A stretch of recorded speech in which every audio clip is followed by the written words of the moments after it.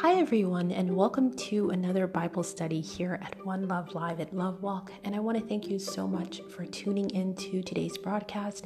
I pray that you are well and God is blessing in your life. As you know, we come together to read in the Word of God and study it so that we can practically apply it to our lives, and also so that we can accomplish the purpose of our lives and discover that purpose. So, like I said, I want to thank you so much for tuning in. I hope you are doing well. I pray that God is blessing in your life, that you're growing in your walk with God and your love walk. I hope that you are studying as well on your own. And so we're going to go ahead and jump into today's Bible study. This is a Bible study that I think everyone needs to take. I hope that you will take the moment and just write down some of these scriptures at the end, because they're really very formative when we think about walking in our purpose, when we think about walking as believers. And so I think these are some steps, some things that we can do that's going to help us to do that, so that we can understand and make sense of our lives through the eyes of the Lord. And I think that's really important, because sometimes I think we're looking at life through our own eyes and not through the eyes of the one that created us. So I want to encourage you, grab your Bible. We're going to go into the book of Luke. It's a very short anchor text, and you know this one well. And it is Luke chapter 4, verse 1 to 4. So it's not really that long, but we all know this, and I think this is an integral part of us as believers. So let me go ahead and get started. Remember, it's Luke chapter 4, verse 1 and 4, and it says, "And Jesus, being full of the Holy Ghost, returned from Jordan, and was led by the Spirit into the wilderness, being 40 days tempted of the devil. And in those days he did eat nothing. And when they were ended, he afterward hungered. And the devil said unto him, If you be the Son of God, command this stone that it be made bread. And Jesus answered him, saying, It is written that man shall not live by bread alone, but by every word of God." And that's Luke chapter 4, verse 1 and 4. And so we all know this verse, but I want to point out some things that he said specifically, because sometimes, we read over it and we read it literally, and you should read it literally, but sometimes there's some inferences that he is putting into the text, and you don't realize that you just picked them up. And so what we try to do is go back and read for comprehension, greater comprehension, because a lot of times when Christ would answer Pharisees or, people who asked him questions, he would pull from the Old Testament, from the prophets. He would pull from a lot of the old text, and he would use that, and he would use some of the ideas that were popular at that time to help them understand it. And so that's what we're going to do right now. I want you to look at verse 1. It says, "And Jesus, being full of the Holy Ghost, returned from Jordan, and he was led by the Spirit into the wilderness." So it's really important to understand that the Spirit led him into the wilderness. But also, we kind of skip over the fact that it says Jesus being full of the Holy Ghost. So Christ, Emmanuel, it's telling us in this verse that he is now full of the Holy Ghost. And this here verse is coming off of the scripture where John the Baptist actually baptizes him. And so I want us to look at some ideas that we can find simply from Luke chapter 4, verse 1. We can learn that he was full of the Holy Spirit. And it's one of the reasons why when he was healing the sick, if you can remember, there's actually a Bible study here called Mobs and Multitudes, if you can check it out. In that, we go through the fact that the Pharisees said that he had Beelzebub, or he was possessed by a devil, and so that is how he was able to cast out demons. And Jesus rebuked them, saying, that they were blaspheming the Holy Spirit. And that this verse here in Luke chapter 4, verse 1 tells us why he said that. So understand, in the Bible, things are connecting together. They're not put all together in sequence, but you have to understand the ways in which, these things articulate and connect together.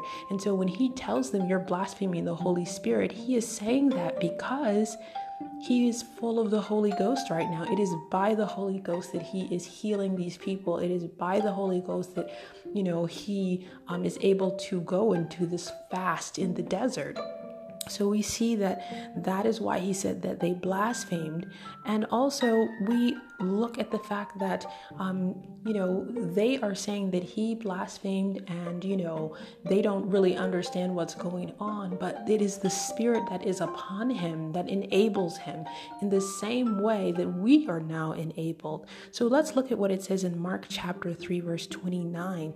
But he that shall blaspheme against the Holy Ghost hath never forgiveness, but is in danger of eternal damnation, because they said he hath an unclean spirit. And this is that exact point, that exact scripture where they explain, where in the Bible it explains why he said that they were blaspheming the Holy Spirit.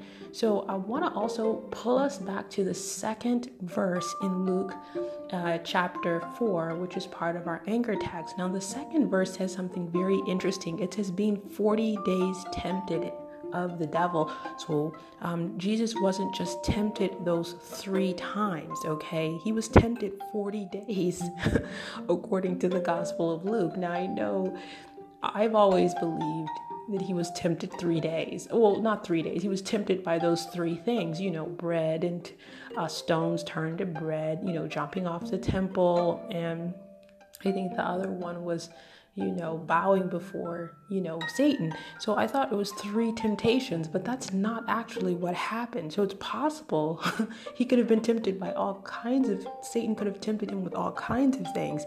And let's read it just so that we can back everything up in scripture. And I'm not just pulling this out of thin air. In Luke chapter 4, verse 2, it says, being 40 days tempted of the devil, and in those days he did eat nothing. And when they were ended, he afterward hungered. I want to read that one more time. Being 40 days tempted of the devil, and in those days he did eat nothing, and when they were ended, he afterward was hungered. So this tells us for 40 days, the devil was tempting him, okay? It wasn't just those 3 times. In the Gospel of Luke, we're seeing something very definitive here.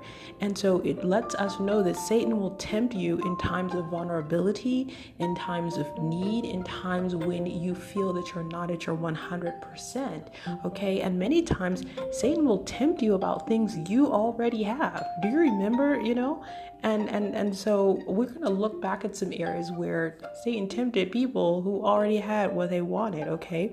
And so if you think about what he did with Jesus when he tempted him, I'll give you all of the kingdoms of the earth if you bow down and serve me.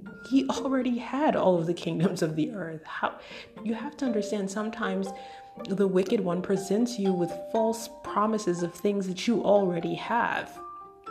Things that God has already given you, or things that God is going to give you. So you have to be careful about doing things outside of his will, because a lot of times Satan knows God is going to do something great for you. And so he's going to bring you the counterfeit, like you've heard the old folks say in the church.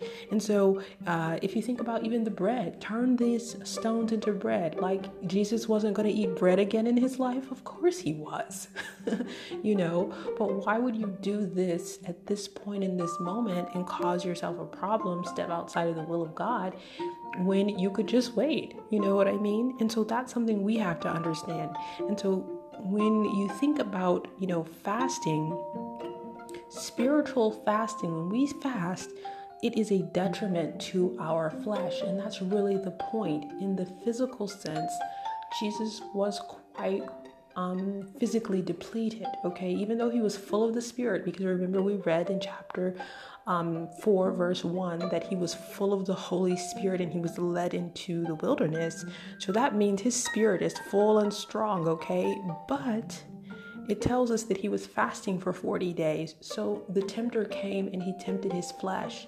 In all of those instances, it is a temptation of the flesh or the will of man. And what is in the flesh? Things like pride, the pride of life, the lust of the flesh, the lust of the eyes.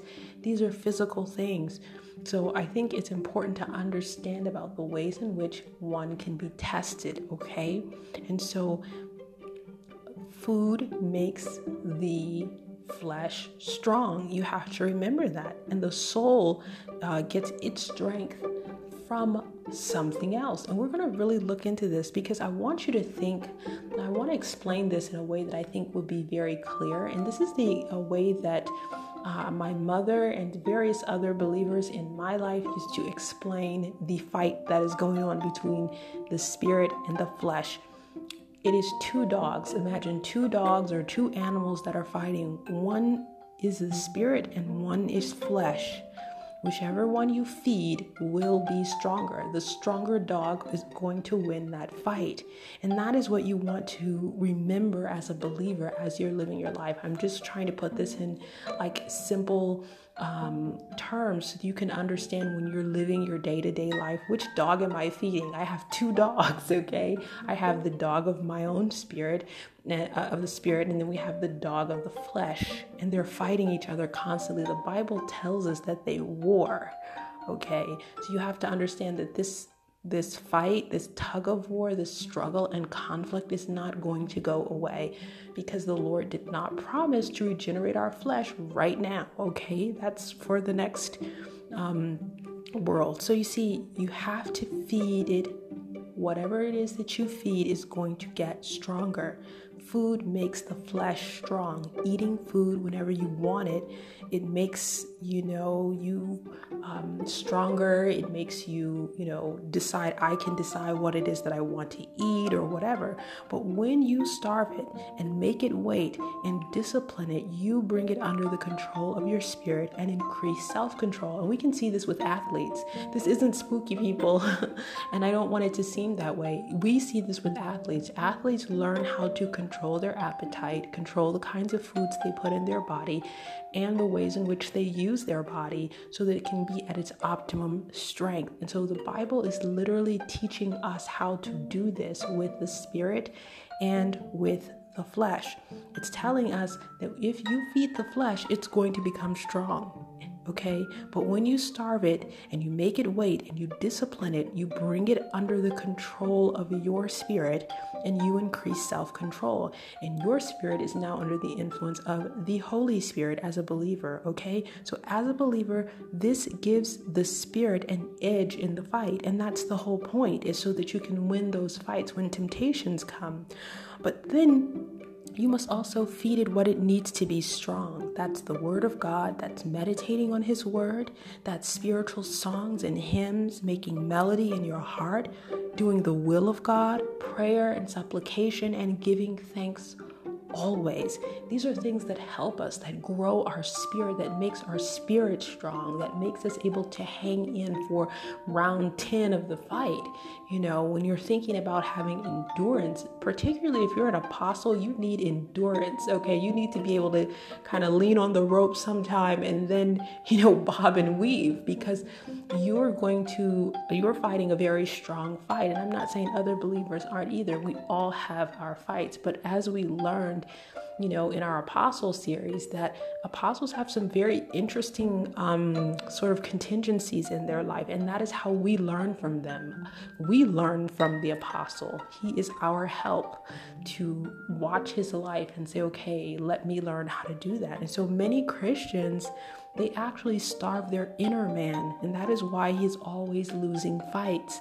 It's not that Satan is so strong and evil it's that your spirit is so malnourished. This is why pastors and teachers play a really important role in the lives of believers. The teacher dispatches food for the spirit, and the pastor ensures you're eating and you're protected and that you're growing well. He asks how you're doing. He offers guidance, counsel, resources. That's one of the reasons I offer resources at lovewalk.substack.com, because you can go there and get the resources that you need so that you can continue to grow, so that you can feed your spirit, so that you win those fights.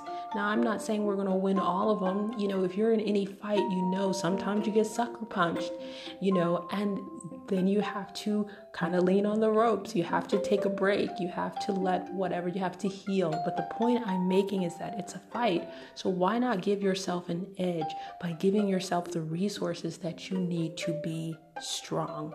Okay. And now I want us to look at Christ's baptism with water and the Spirit. This is actually a model for the priesthood. And I just want to point this out as we move on. I want to cement in your mind that you're not just this random believer walking around saying, I love Jesus, I love God, you should join me too. No, you have work to do and you're a priest. And part of being a priest is being an advocate or a mediator between man and God, which is why we spread the gospel. And we also know the second point of what we do as priests is that we serve the body of Christ. So this is important to understand that when we look at Christ's baptism, which we just saw, because remember we read in verse 1 of chapter 4 that Jesus had just come back from the Jordan, so he had just been baptized. And so when we look at his water baptism in the Spirit, we also see this model for a new priesthood. And this is really a beautiful scene. If you can go back, I want to challenge you to read chapter 3. If you read Luke chapter 3, where he is actually being baptized, you see this beautiful scene where the old priest, which is John the Baptist, is now baptizing the new priest into his place, into his office. That is what is happening. It's a literal changing of the guard that we get to see. I don't know how much we focus on this moment when John the Baptist is baptizing Christ, because this is a true handoff moment, a complete handoff moment. And so we see a succession taking place that is epic. It is John as the Levite is now baptizing Emmanuel, the Christ, the Judean, as the new priestly order after the order of Melchizedek of an endless life, because Christ has an endless life, okay? And so let's go ahead and look at Luke chapter 3, verse 21 and 22. It says, and now when all the people were baptized, it came to pass that Jesus also being baptized and praying, the heaven was opened, and the Holy Ghost descended in a bodily shape like a dove upon him. And a voice came from heaven which said, Thou art my beloved Son, in thee I am well pleased. And I want you to understand something. It says it descended like a dove, okay? It descended in a bodily shape like a dove upon him. So it's descending like a dove, but it is in a bodily shape, okay? So we're seeing the Holy Spirit, the person of the Holy Spirit descending upon Christ, okay? To indwell with him, okay? Remember, he's God with us. Christ is God with us. The Holy Spirit is God in us, okay? The Spirit that gives us that supernatural knowing and direction in our life. And so here we see the Holy Spirit resting on Jesus Christ. And in times past, and I know you've probably heard this before, but I'll just reinforce it. In times past, as we know, the Spirit would rest on men and then depart once the great feat or deed was done, if you can remember that. But now when we see the Holy Spirit indwelling Christ, the first fully man to be indwelt by the Holy Ghost and empowered for more than just one act of God. I think this is really important. And I think it's really important when we look at him being tempted in, the wilderness, is that he has 40 days he's being tempted. But those 40 days, because he is indwelt with the power of the Holy Spirit, he is able to resist. He is able to do what we could not do. And so this shows us some of the power of what the Holy Spirit is able to do in our lives. Okay, he didn't just empower him to, say no to the bread and the stones and all of that. He empowered him to actually sort of resist for 40 days, okay? So now he's empowered to do all manner of things through the Holy Spirit, not just one or two great feats. Now he has power for everyday living, and that's something you and I now have. We have power for living. I think there was someone, I cannot even know who, it was some sort of ministry called Power for Living. God, if you know who that is, put it in the comment section for me. But now we have true power for living, okay? And if we also look in verse 22, God declares who Christ is. It is a veritable Barak moment when we are looking at this scripture, Luke chapter 3, verse 21 and 22, Christ is actually baraked by the Holy Spirit, by God, when the Holy Spirit indwells him. Look at what it says. He says, "This is my son." Okay? It's a barak moment. For the Bible teaches us that he was revealed to destroy the works of the devil. And here we have God himself revealing his son. We also see in this verse, he says, "This is my beloved son in whom I am well pleased." And we know to please God, we must have faith, for it is impossible to please God without it. So we're looking, when we see John the Baptist baptizing Christ, we're looking at a succession, a changing of the guard. The Levitical priesthood is now ending, and now this new priestly order, this kingly, okay, it's a royal priesthood because it is the house of Judah, okay, after the order of Melchizedek. So it's of an endless life. We see this handoff. We also see a barak moment when the Lord baraks him and said, "This is my son in whom I am well pleased." And that is what God does to you and I. He gives us a barak moment. I know you have a barak moment when God really came through for you. Ask yourself, how did he come through for me? How did God use me powerfully? And you might learn your name. I want us to go back to Luke chapter 4 and 1, okay? It says the Spirit indwelt in Christ, Emmanuel, and it leads him into the desert. The Spirit immediately begins leading him into his purpose to destroy the works of the devil. The first thing that happened when he got indwelt with the Holy Spirit was not that he went out and started feeding people bread and healing people and preaching. The first thing he went was to go face the devil.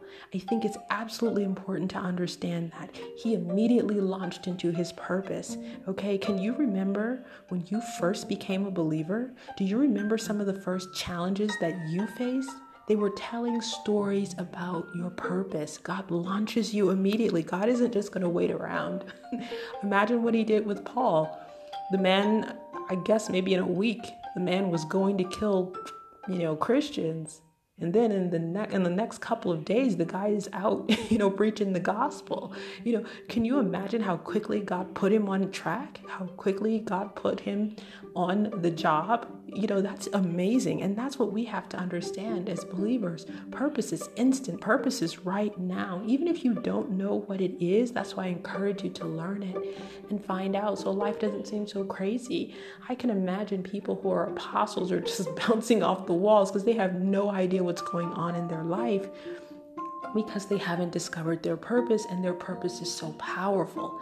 And so if you've fallen away, maybe you're just listening because, I don't know. And I want to challenge you to go back and find out what he was saying when you first became a Christian. Even if you fell away, even if you're not doing everything, even if you're not sure, I want you to go back to that time that you confessed with all of your heart and with all of your might. What was God saying? What was that trial or that test trying to do in your life? Sometimes you need to be objective about the challenges you're facing to better understand your part and what God wants of you and how to overcome it, okay?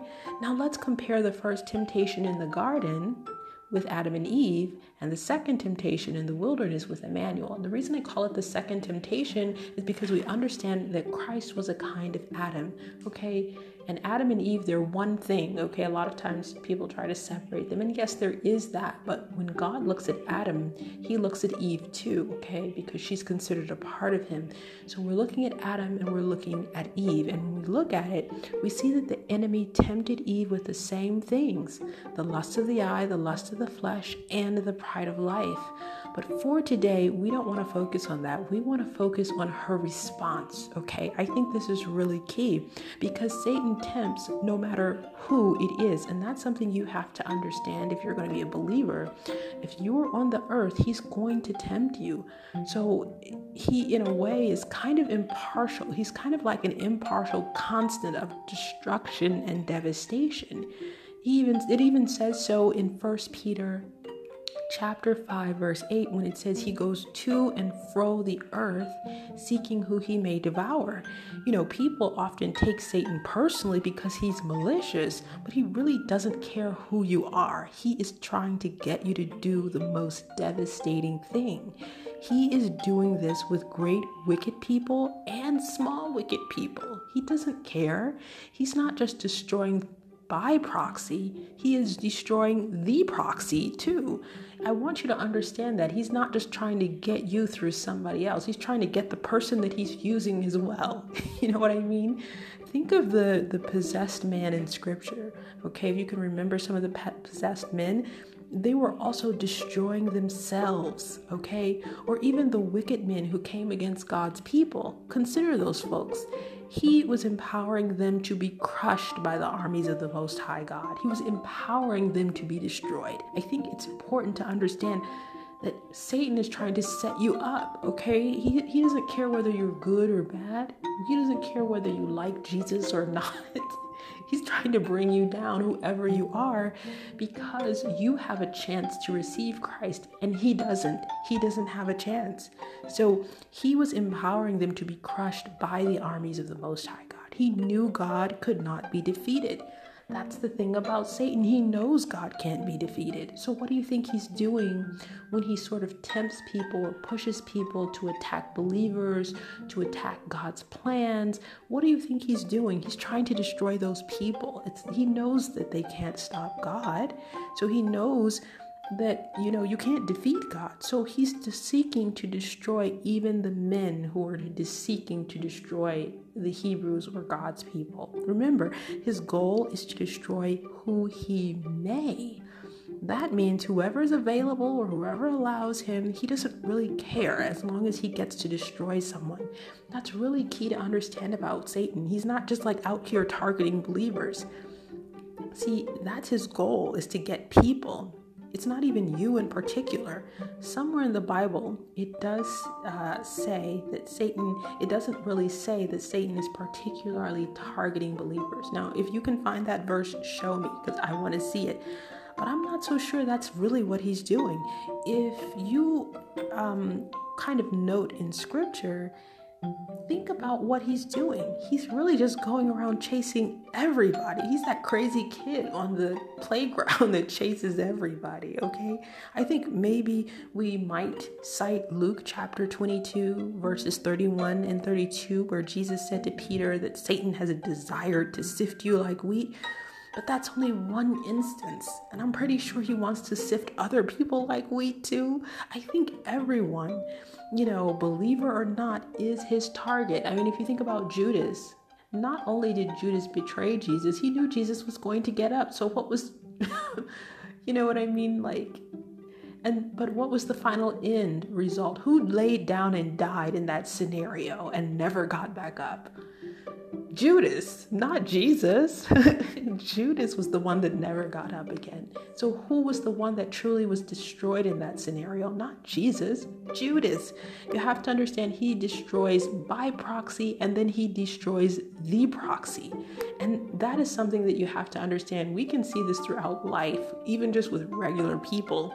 And so I do think Satan tries to destroy people with the same vices or influences often and at various times in their life. For instance, he might always try to get a man to be entrapped in a sexual affair, or for maybe another man, he might get him involved with the wrong group. And this is kind of like a recurring temptation that he faces from the enemy. A woman might find that throughout her life, she is the target of sexual abuse or something like that. Sometimes he does target people with kind of the same themes in their life, but to specifically, I'm targeting believers. No, I think he's trying to get rid of everybody, because even though you may not see it, you may think, oh, I'm not a Christian, I'm not any of that. You still have hope. There is the possibility that you could accept Christ, and that's a problem for him because he doesn't have that. And he's trying to get that away from every unbeliever. And that's why we have work to do as believers. Okay, so from what I can see in scripture, the saints are Satan's only human resistance on the earth, as we see in Revelations. And I am not so sure believers actually face the worst kinds of attacks. And that's possibly even because we learn in Job chapter 1, verse 10 and 12, that God has a hedge of protection around his people. Satan literally said to God, hey, I can't touch him unless you move your hedge. And even when he did move part of the hedge, he said, I'm putting a hedge around his life. So that means there was never any danger that Job would die. It means that there's certain boundaries that are in place that Satan cannot encroach when it comes to believers. And that's what Job shows us in the Bible. But other people don't actually have that. And so I think it's really important that when we look at this and we see the protection that comes, with God, we begin to understand what happened even in the garden. So when we look at Eve being tempted to eat the fruit and understand that Satan is just doing his malicious job, really understand this. If you think, oh, it's just Christians, or no, he's just doing his malicious job. Satan is like a sociopath or some sort of psychopath whose only goal is to hurt people. So we're going to look at what that sociopath snake did in Genesis, okay?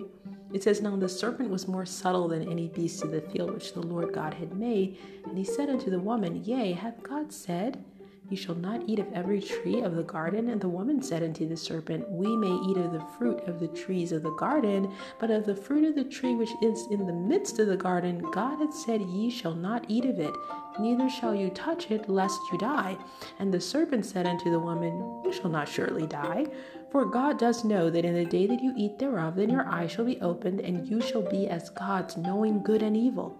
And when the woman saw that the tree was good for food, and that it was pleasant to the eyes, and a tree to be desired to make one wise, she took of the fruit thereof, and did eat, and gave also unto her husband with her, and he did eat. And the eyes of them both were open, and they knew they were naked, and they sewed fig leaves together, and made themselves aprons. That's Genesis chapter 3, verse 1 and 7. And I want you to notice something here, that just like Jesus, he tempted Eve. It's why he's called the tempter, okay? It's what he does, okay? Don't take names for granted in the Bible. Even Satan's many names belie who he is. But I want us to look at the response of Eve and then the response of Jesus, okay? Because Eve did something that was like our Lord in the wilderness, and then she did something that was not like him. So in Genesis chapter 3, verse 2 and 3, she used the word of God to rebuke or to counter the temptation of the devil, okay? You say, well, when did she do that, okay? She did that when she said, well, the Lord said we shouldn't eat from it because of A, B, C, D. Okay, that's quoting scripture, the word of the Lord, the logos, the Rhema word of God. Because what we live on the word of God, right? Like what we talk about, we pray and we meditate and so forth. It is on the word of God. And so she's using the word of God to respond to something that is countering it. So far she's doing a good job. But what happens next? Satan replies with a lie, or a half-truth, which is actually a lie, and further temptation, okay? He says, no, you won't surely die, but if you eat it, guess what other good, wonderful things will happen to you? That is literally what he said. He says, you won't surely die, without actually qualifying that assertion. And he then tells her all these benefits from the tree. So what really does this mean when we look at Eve's temptation and the way that she responded, and Christ's temptation and the way he responded? How did the woman and the man who knew the truth about eating from the tree, who even quoted God's word against the devil, end up eating from the tree? You can't say they didn't know what God had said, because she quoted it. She said it almost verbatim. It's really simple how that happened. They believe the word of Satan. That's it, period, point blank. Okay, this is the issue for us all. Who do you believe? It is belief that will determine what you do next. If you believe rain is coming, Noah, you're going to build an ark. If you believe that God will save you with what is in your house, widow, you will collect as many of the oil pitchers as you can. You see, the ultimate point is believing. Trust in the God that lives and that loves you. The God that built you. And I remember when I was a little girl, when I wanted something and I was denied it, I would just get so upset with my mom, like, oh my God, can't believe you didn't give me that. And, she would look at me and say something really interesting. She would say, if I actually hated you so much, I could have killed you a long time ago. And that always brought me to I would think, oh yeah, that's right. Yeah, she did make me breakfast yesterday. And it helped me in a logical sense. And that's what we have to understand about God, okay? If God truly did not love me, he doesn't have to do anything. He's not obligated to give you your next breath, okay? That's the thing. People are always getting angry at God when he's permitting so much good to happen in their life. He permitted them to wake up in the morning, to breathe, their heart to pump, their mind to think, them able to eat and walk, and whatever it is that their life is, he permitted it. And yet we are willing to not take him at his word when he makes a promise. We doubt him. We say, hath God said? So our goal truly in temptation is believing God's word about it, not just what we want or our moments of weakness. So our quoting scripture isn't just to do it to sound savvy and not just to do it as a practice, but to do it in the sense that we actually believe that word, because we see Eve quoting the word of God, but then ending up eating the apple. There is a necessity to believe in the goodness of God, the wholesome purity of God that wants good for you and whose word is for your good, even if it is prohibitive. That's really key. There is a need to believe in that word as much as if we quote it. So it doesn't matter if you quote it if you don't believe it. This means it is having the word come alive in your heart with faith that gives it power. And so Eve is a picture of someone quoting the word of God without actually believing it. You have to believe, to trust, or as we like to call it today, have faith in God, to take him at his word entirely. And sometimes that takes work. Just like we see for the man who says, I believe, Lord, but help my unbelief in Mark chapter 9, verse 23 and 24. Do you remember that guy?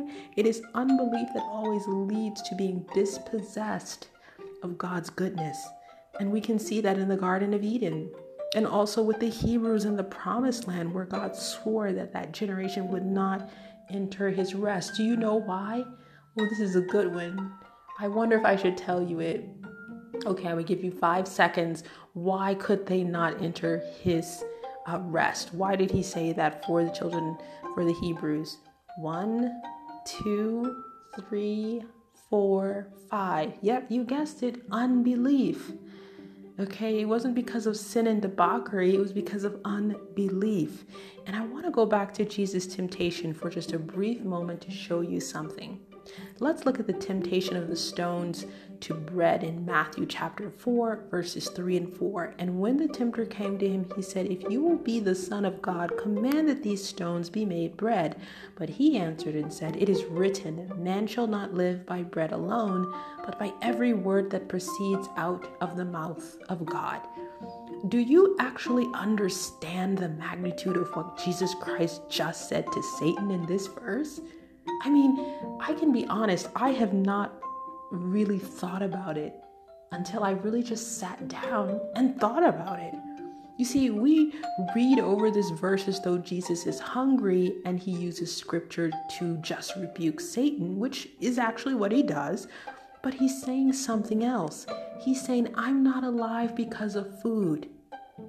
I live at the will and the word of God. He was saying hunger, need, lack is not a danger to my existence. That is what he's saying. So if there is no bread, that doesn't mean I'm going anywhere. And that's what we have to understand about so many things in life. If there were no bread, if God's word has ordained for me to live 33 years, I will still live 33 years without bread. You have to understand, he didn't, when he said, turn these stones into bread because you're hungry, he's saying, I don't live by bread. only. I live by every word that comes out of the mouth of God. And it goes back to you and I in many, many circumstances. It goes back to Eve in the garden. She didn't need to know as God to be like God. Your needs are not going to deliver you or take you out. Just let me tell you that. It's God's word that has the final say. God gives the increase. Yes, you can run out of money. You can run out of friends. You can run out of connections. You can run out of opportunities. But God's word is what you live on. It's how you accomplish purpose. Jesus was saying bread is not the only thing keeping me alive. You see, we steal, we worry, we kill to get what we want, not knowing it is God's word that is keeping us. Every word that proceeds out of the mouth of God is what is making you live, not just your bread. You can't be cornered. You know why you can't be cornered? Because God can't be cornered. Listen, he wanted Jesus to keep going. So when they crucified him, that man, he just got up out of the grave and kept on going. And that is what he's trying to get us to see in this verse. You see, your thinking can actually influence your faith. And this is why we are challenged to be renewed in the spirit of our mind. Because if we don't understand that it is not by things that we accomplish, but it is by God that we accomplish, then if we don't understand that, then when something comes, an obstacle comes, or someone says this or that, we will lose hope. We will follow whatever Satan says when he tempts us. Now, I want you to look at verse 4 in Luke chapter 4, and we're going to look at this. It says, "And Jesus answered him, saying, It is written that man shall not live by bread alone, but by every word of God." And now I want you to replace the word bread with whatever it is that you think you need in this season. I don't know what it could be. I mean, I'm not in your life. Maybe it's the foreclosure on your house, okay? They can foreclose the house and you can still live in it. You can miss the big business deal and you can still grow your business. You can get overlooked by promotions and still move ahead. God doesn't need the men who stand in your way to move for him to do what he wants to do in your life. They cannot stop God's will. No one can, really. I can't stop it. That's why a lot of times I just tell you, I can't tell you what it is that you're doing. I can only give you the word of God. I'm not going to try and tell you, no, that's forbidden for you to do, if it's not in the word of God. I'm not going to do that because I can't stand in your way and I wouldn't want to do it, quite frankly. Okay? And this is why the Bible tells us that no weapon formed against you shall prosper. In Isaiah chapter 54, verse 17, because man lives by every word that proceeds out of the mouth of God, not by anything else. And I want to encourage you to have faith in God. Trust that he is with you. Not just that he is coming through, but that he loves you and he is not going to do anything that is meant to destroy you. God needs you to fall into his arms and trust his way no matter what that way is. Testing, and I want you to hear me as I close, testing is God's way of showing you who you are and what you are capable of and getting you to use the kingdom power that he has made available to you. Do you think God doesn't know who you are? The one who baraks doesn't know who he baraked? The one who is the potter, he doesn't know what he created? You see, sin makes you live a hen-pecking life. You're used to pecking in the dirt with the chickens when God is trying to show you that you are an eagle. You're a lion trying to curl up in the lap of your master like a house cat. What is your master? Is your master drugs or porn or your boss or another tribe or another race or your appetites or your needs to please? Is that your master? God doesn't want that master for you. Testing is for you to master that which tries to master you. When God has made you to master, he has made you to be a master. Testing is for you, not God. God knows who you are. He made you. But I have to tell you, friend, you don't know who you are just yet. And even Paul admits to that. He says that we don't know what we shall be. So testing stops you from tooting around like a Volkswagen Beetle car when you're actually an all-weather hypersonic missile-loaded ground and air-controlled tank. I think a lot of believers don't understand they're like a high-powered military weapon, and they go around acting like they're some little Jeep or some little tiny bicycle. And God has equipped you and outfitted you with all kinds of amazing gifts so that you can take over for the kingdom of God. Imagine the Lamborghini sports car who thought he was a station wagon. See, when he allows God to take the wheel and then Jesus jams his foot on the accelerator and he goes from 0 to 60 in a second, he's horrified. What's going on? I'm just a lowly station wagon. No, you're not. God knows he made you a Lamborghini sports car. And that's scary sometimes, but that is what God is trying to do. He knows what you can do, and so he knows the demands that he can place on you. You see, he is the master engineer that knows that he put an engine in you that can go 100 miles per hour, no matter how you look on the outside, no matter what people have said about you in your life, no matter how you feel or think. God knows who he made you. That's why he needs you to renew your mind. And that is why testing is so important. Not so that God can find out who you are, but so that you can find out who God said you are. Christians are so afraid of the devil that they can't see that they are the ones that chase 10,000, not the devil. Testing helps you find your superpower. And I pray today that God gives you the courage in whatever test or trial you're in to see the superpower that he is trying to reveal to you. Thanks so much. God bless you. Bye.